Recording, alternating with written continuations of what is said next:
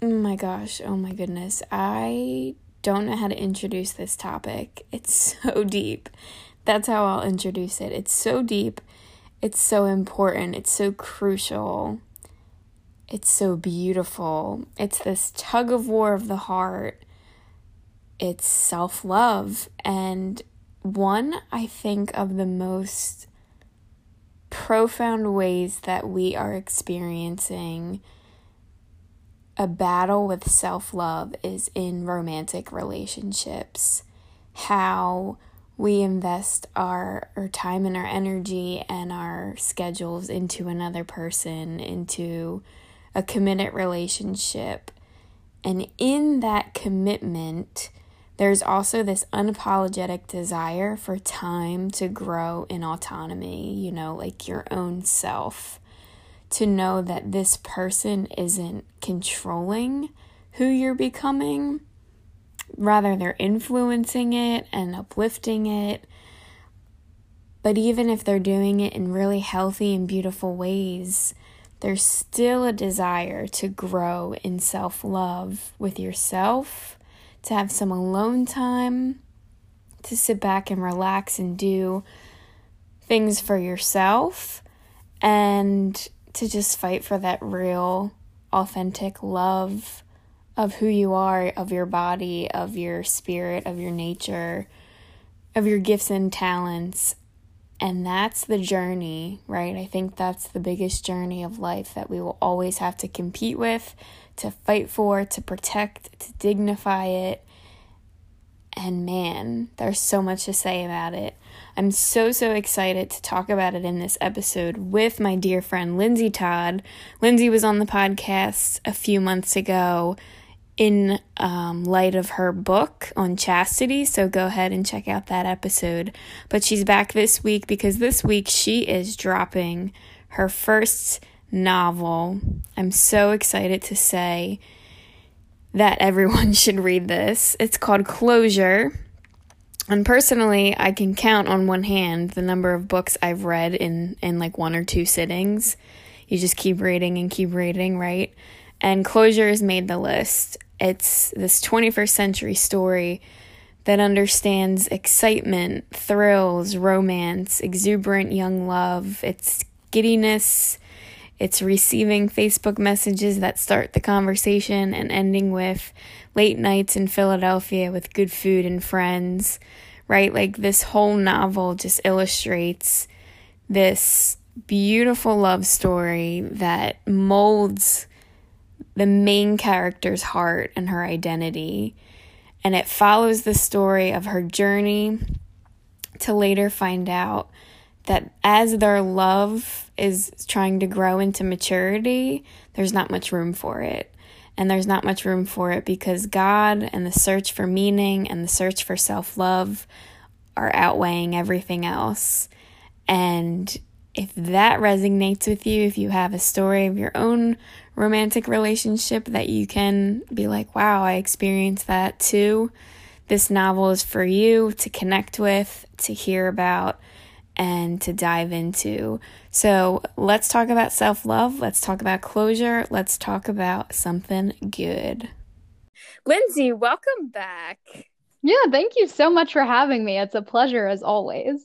I'm about to just make you a co-host for the whole show. Oh God, don't do that. We're going to dive into it. So in your words, what is self-love to you? How do you cultivate it? How did you create it for yourself? Tell us. Yeah, so I think for most people, self-love is a journey. It was for me, but I will say for me, I think self-love has involved just like an open mentality to growth and an open heart to whoever God is calling you to be and who He's created you to be. And I love the St. Catherine of Siena quote that I'm sure everyone knows, but it's, be who God created you to be and you'll set the world on fire. Mm-hmm. And every time I hear that, I'm just so empowered by it. And I'm like, yes, because that's what I think self-love is. It's like just embracing everything that God intends for your life. So just kind of allowing yourself to shine in your natural skills and talents and just believe in your ability to do whatever it is you feel called to do in your life. So true. Yeah. So true. And I know that like sometimes with that, I think that a lot of us feel pressured to just like do it all. And I think that that's one important caveat is that self-love has absolutely nothing to do with cultivating perfectionism, which Mm-hmm. was a Yeah. tough pill for me to swallow because I know I'm a perfectionist in a lot of ways. I struggle with body image like a lot of other women. I struggle with like, oh, am I doing enough? Which is so dumb because logically I know I'm doing amazing things with my life, but Yeah. that kind of pressure comes from perfectionism, which actually comes from a place of pride rather than Mm. self love. So it is a journey and it is a process, but just like, yeah, giving yourself the freedom to shine in whatever you're good at and whatever you're interested in. That's so, so good. And I feel like for myself, like on my journey, I struggled with a lot of the things you struggled with, but it wasn't until I kind of created this vision. It's like, I don't want to live in this like sadness about it. Like, I have to create this vision of what I think that will look like. And I know that you and I always talk about the beauty of like knowing self-love is not selfish, and Yes. knowing that you owe yourself the purpose and the vision which are from God, right? Like that's who God created you to be. And if that, Amen. yeah, if that's what is, like St. Catherine says, is going to set you on fire, we have every right to own that, right? Yeah, absolutely. So obviously things get in the way of that, and it's not perfect to get there. And I always think of if you listen to Selena Gomez's new album, she has this line in one of her songs, and she says confidence is throwing your heart through every brick wall. Ooh, I And love that. yeah, it's not even this, oh, let me get all these likes and wear my cute little bougie outfits and self-love comes. No, it's an integral internal inside thing. Like it's not an exterior thing. So that can be a fear in the process, but what were your fears in your journey towards self-love? How did you overcome them? Oh gosh. I don't know if I would say I've overcome them completely, but I've definitely made progress. I would say number one is just kind of being afraid to lose certain Mm. people in my life. Like, especially when I think about like living in a way that's authentic and freeing to the person I was just afraid that I would lose people along the way. Oh my gosh, Um, same. right. So yeah, it's like others' opinions definitely play a role, but Yeah. I was also really afraid of failure. And I think a lot of people struggle with those two things when it comes to just making decisions rooted in what's best for themselves. And like, yeah, I think we're all afraid to lose people and embracing who we were always meant to be. But if you lose them, they probably weren't really inspiring you to be all you were created to be anyway. And God's going to Yeah. replace them with amazing people who are actually going to encourage you to live out your calling. So, yeah. And then just like touching on that point of failure, I just wanted to say, like, I really struggle with this because my fear of failure comes from a place of anxiety. And Mm-hmm. the reality is that we all fail every day, even in like really small ways. So the real fear would be like looking back someday and thinking, wow, I should have just like taken that opportunity rather than letting fear hold you back. So those are two things I still struggle with. It's not easy to overcome them, but I have made progress for sure. I think I want to focus more on that caring about what others think, because that's the reason we don't follow through on the vision that we have for ourselves, right? Like, I think most, especially in my case, everyone knows that I talk about God, and my vision of life was always to preach the gospel or to share the goodness of God. But there's still a part of me that cares so much about what others are going to say to that. Like, Mm, if I actually be myself and talk about God the way that I do, will that intimidate them? Will that turn them away from me? Will that, shut me down? Which it has, right? Like there's yeah. experiences where that has happened. Um, but this, I'm telling you, the Selena Gomez quote, throwing your heart through every brick wall, you have to take the chance. And then it's so crazy because you look back and you realize there's probably two people that have actually had like a comment about my biggest fear, and overall like most people are happy that I do what I do, and it's like, where does that come from? That fear Yeah. that that fear that people are carrying that much, like they're probably not even thinking about me, and I'm over here like up till 2 a.m. thinking about it. Stressing yourself out. Yeah, for sure. Yeah.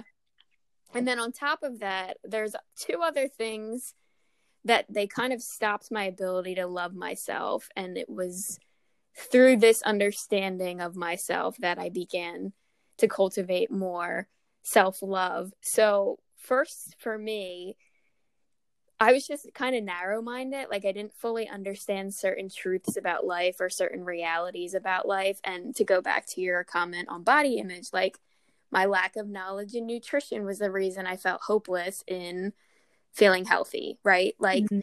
you live in maybe these negative and dark images of who you are because you're not, again, envisioning this plan or this purpose to make realistic goals, or you're living in an environment that doesn't uplift you to make those decisions. Yes. So something for me in that same realm was, you know, I live in this negative and dark image of who I am. Why? Oh, well, because at the time I didn't have people complimenting my image or complimenting, not that that's necessary, but I guess that's like what I thought I needed.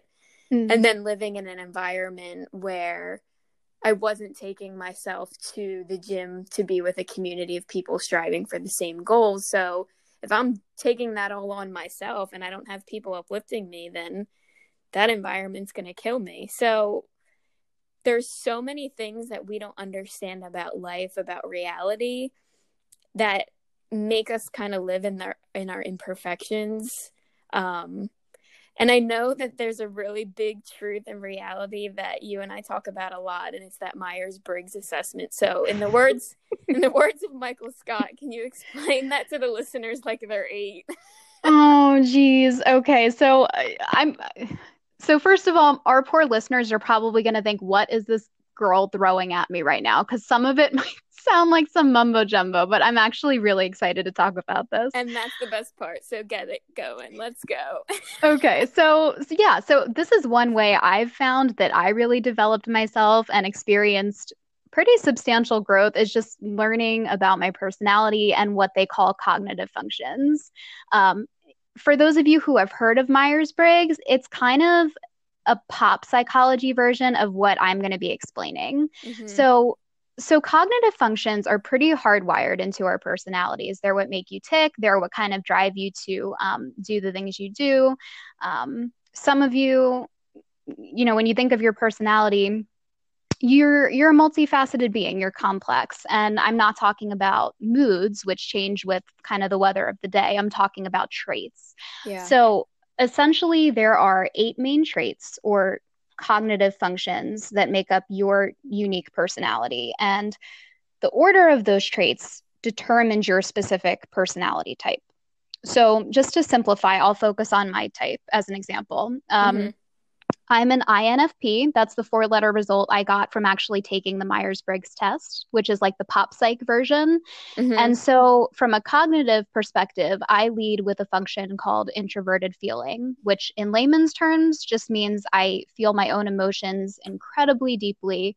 I'm pretty unwilling by them. So it's a very intense function.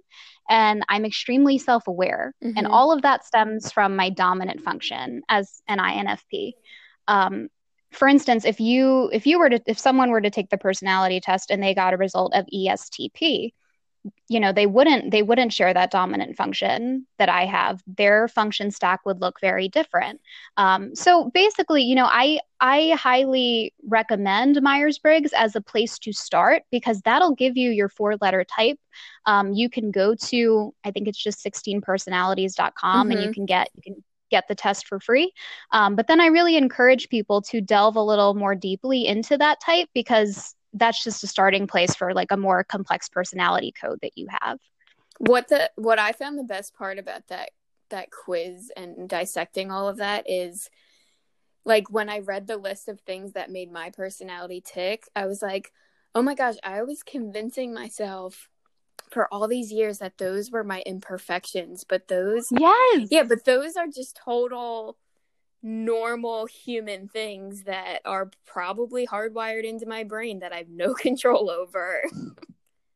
Yeah, for sure. And not that that's, not that you ever want to fall back on the excuse of like, oh, it's just how I am when it Right. comes to like unhealthy habits, but it is like a good way to kind of understand yourself better and to understand like maybe why you react the way you do in certain situations. I've found it to be really helpful. And to add that right to your understanding of who God is for you, and we receive that supernatural grace of God, which can totally eliminate all of those things.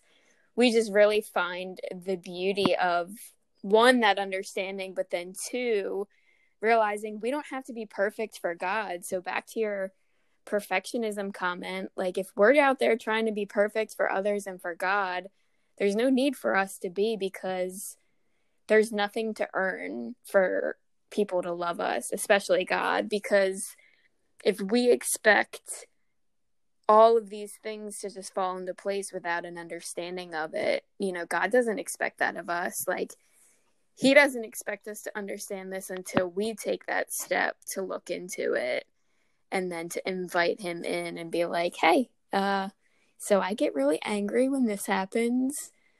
What should I do?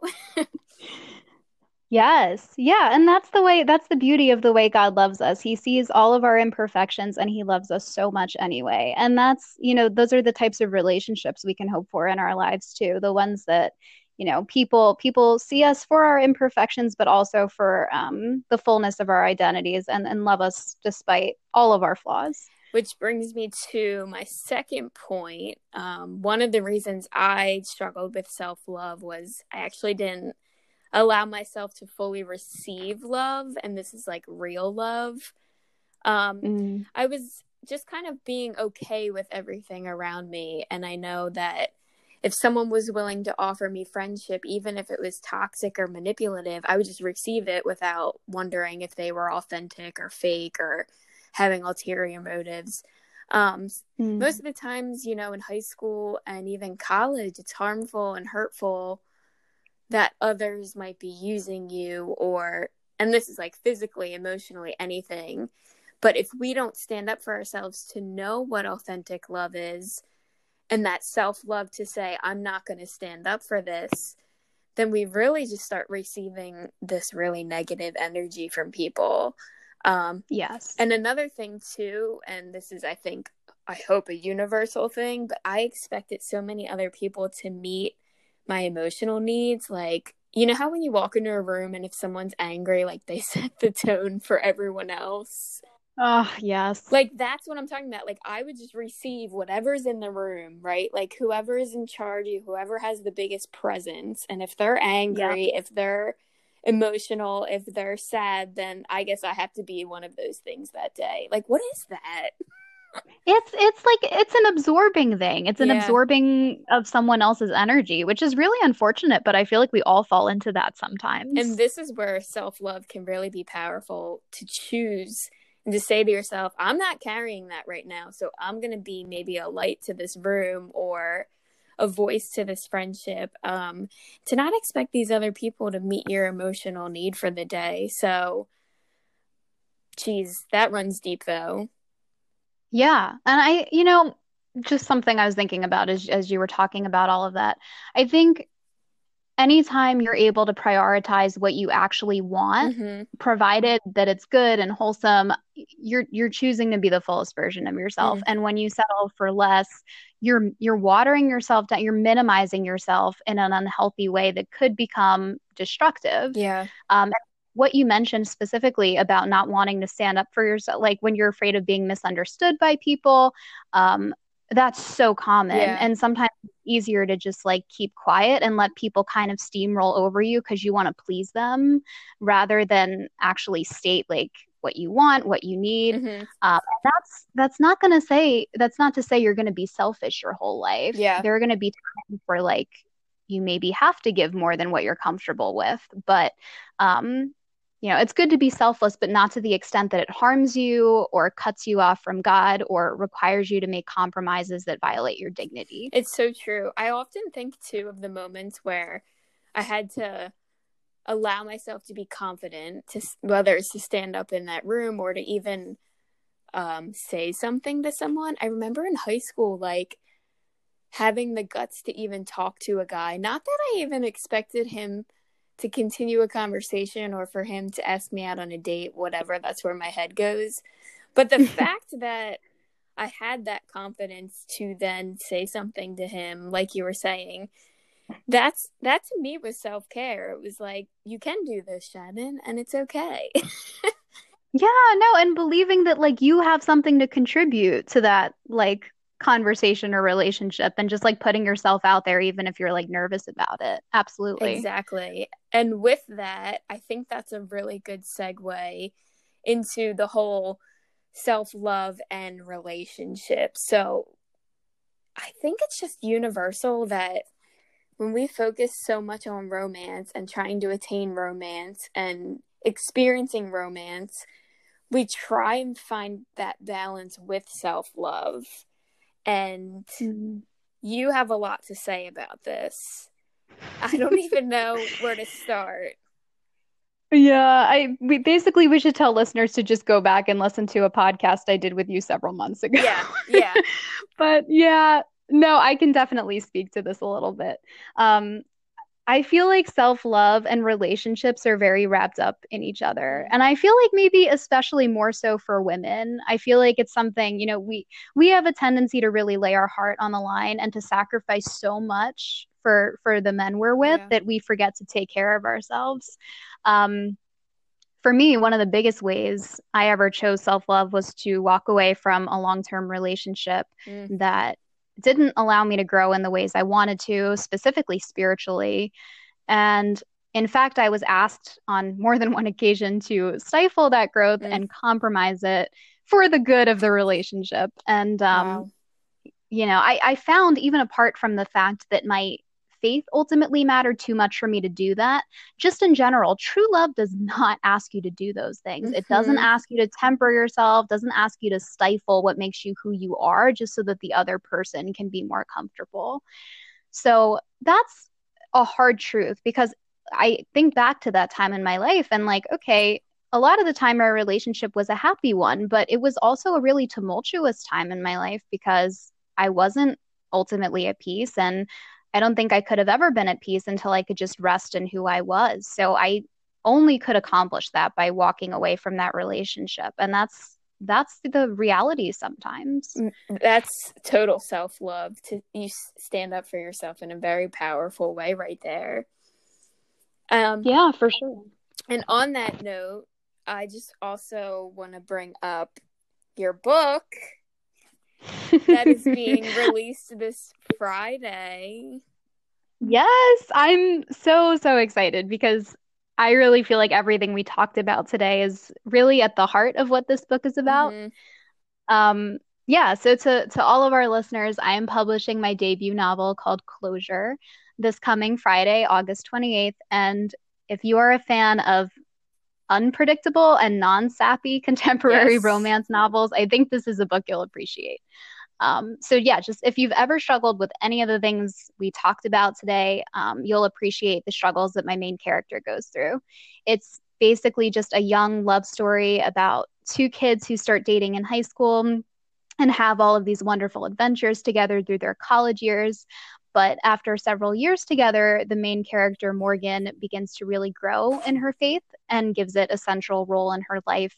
And her boyfriend is resentful of the church and of her faith. And their differences really require Morgan to take a look at whether her relationship is encouraging her growth. And when she sees that it doesn't, she knows she has to make that hard decision to let go of the only man she's ever loved, in the name of self-love, and also to stay, I guess, devout in her faith. So if it's okay with you, Shan, I'd love to just read a quick excerpt for everyone that ties up the conversation we had today. Let's do it. Go ahead.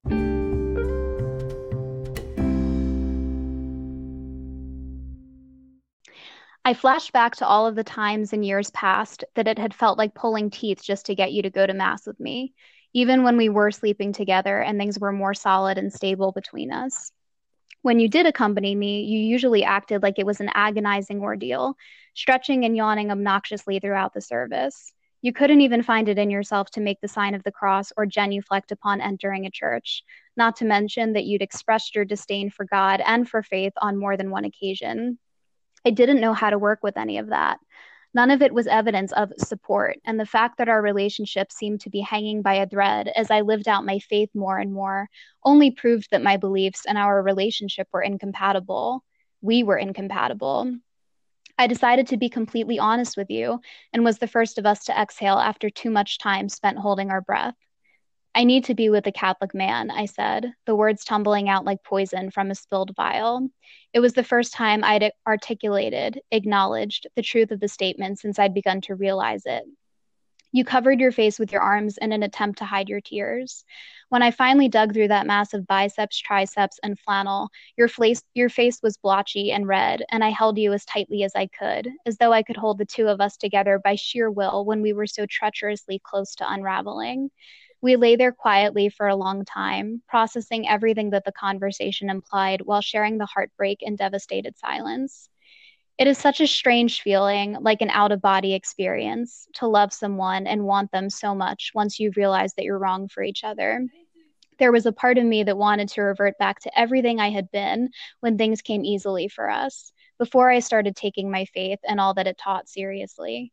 But I knew that my old lifestyle was no longer conducive to this person I'd become, wasn't even conducive to true love. You and I had loved each other as much as we could, but never entirely selflessly. So that is kind of the book in a nutshell. And it's available for pre-order from now until the 28th. So grab a copy if you're interested. And today is actually the last day to buy it at the discounted rate. So swing by Amazon and check it out. I will say one of my favorite parts about Closure in a nutshell is that not only that bold excerpt you just read, like you said, is a general basis of the novel, but it highlights equally like the vibrant youthfulness of what romance is and how incredibly hard it was for your main character to say what you had just read. And if that's not the tug of war of every millennial's heart right now, like, I don't know what is. You summed it up beautifully. And your book is an inspiration for me as a single Catholic who strives to live out her faith and desires to have someone who agrees with her on that.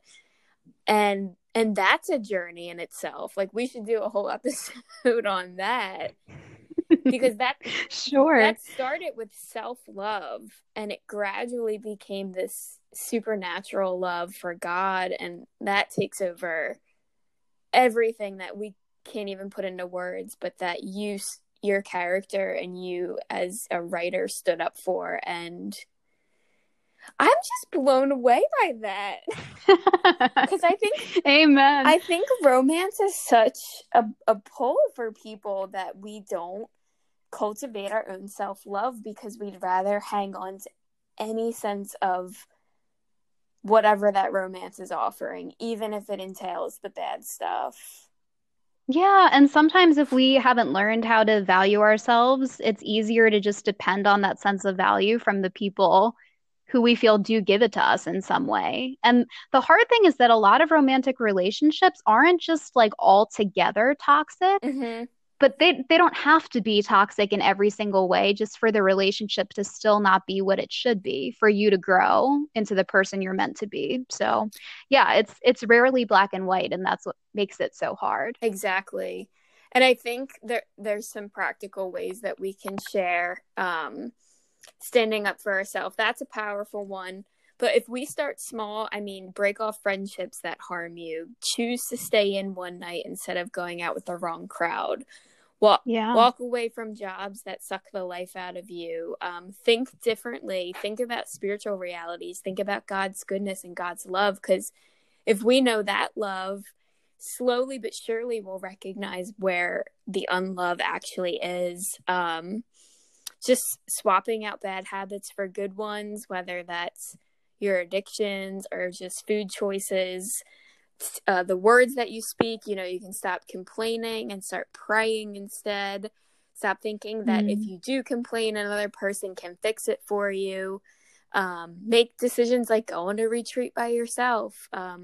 One of my big things is going to a new workout class by myself or exploring new music. I actually in Corona would pick an album a week, a random album from an artist I liked, and just would listen to the whole thing and, be crazy and dissect it and what the artist is probably going through. Yeah, I love that. Yeah, but it wasn't, I was like, I'm so done with top 40 radio. I'm going to dive into Oh, something more. good for you. Reading books and what else? Do you have anything else?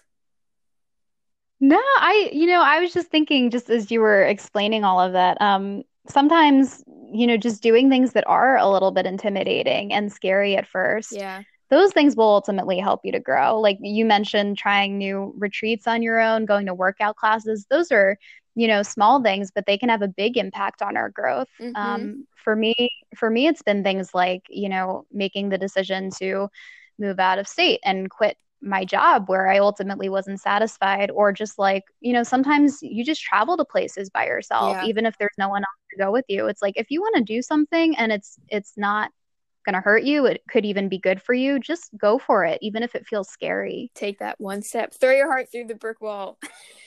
Yes, I keep there it is saying again. it. Selena Gomez better pay me for this episode. I know, it's like free advertising. Seriously. Linz, I just want to thank you for being on the show, for writing for this generation, for being. This is the thing, guys. The real deal is that we can talk about it, we're living it, but when you can read this beautiful book and know that the author is right in the journey with you, that's consoling, right? Like actors and Nicholas Sparks can concoct this cute little sugary romance, but there are things that are actual real deal breakers, and you're finally showing us the faith side of it. So for a time such as this, we are so grateful for you, Linz. Thank you.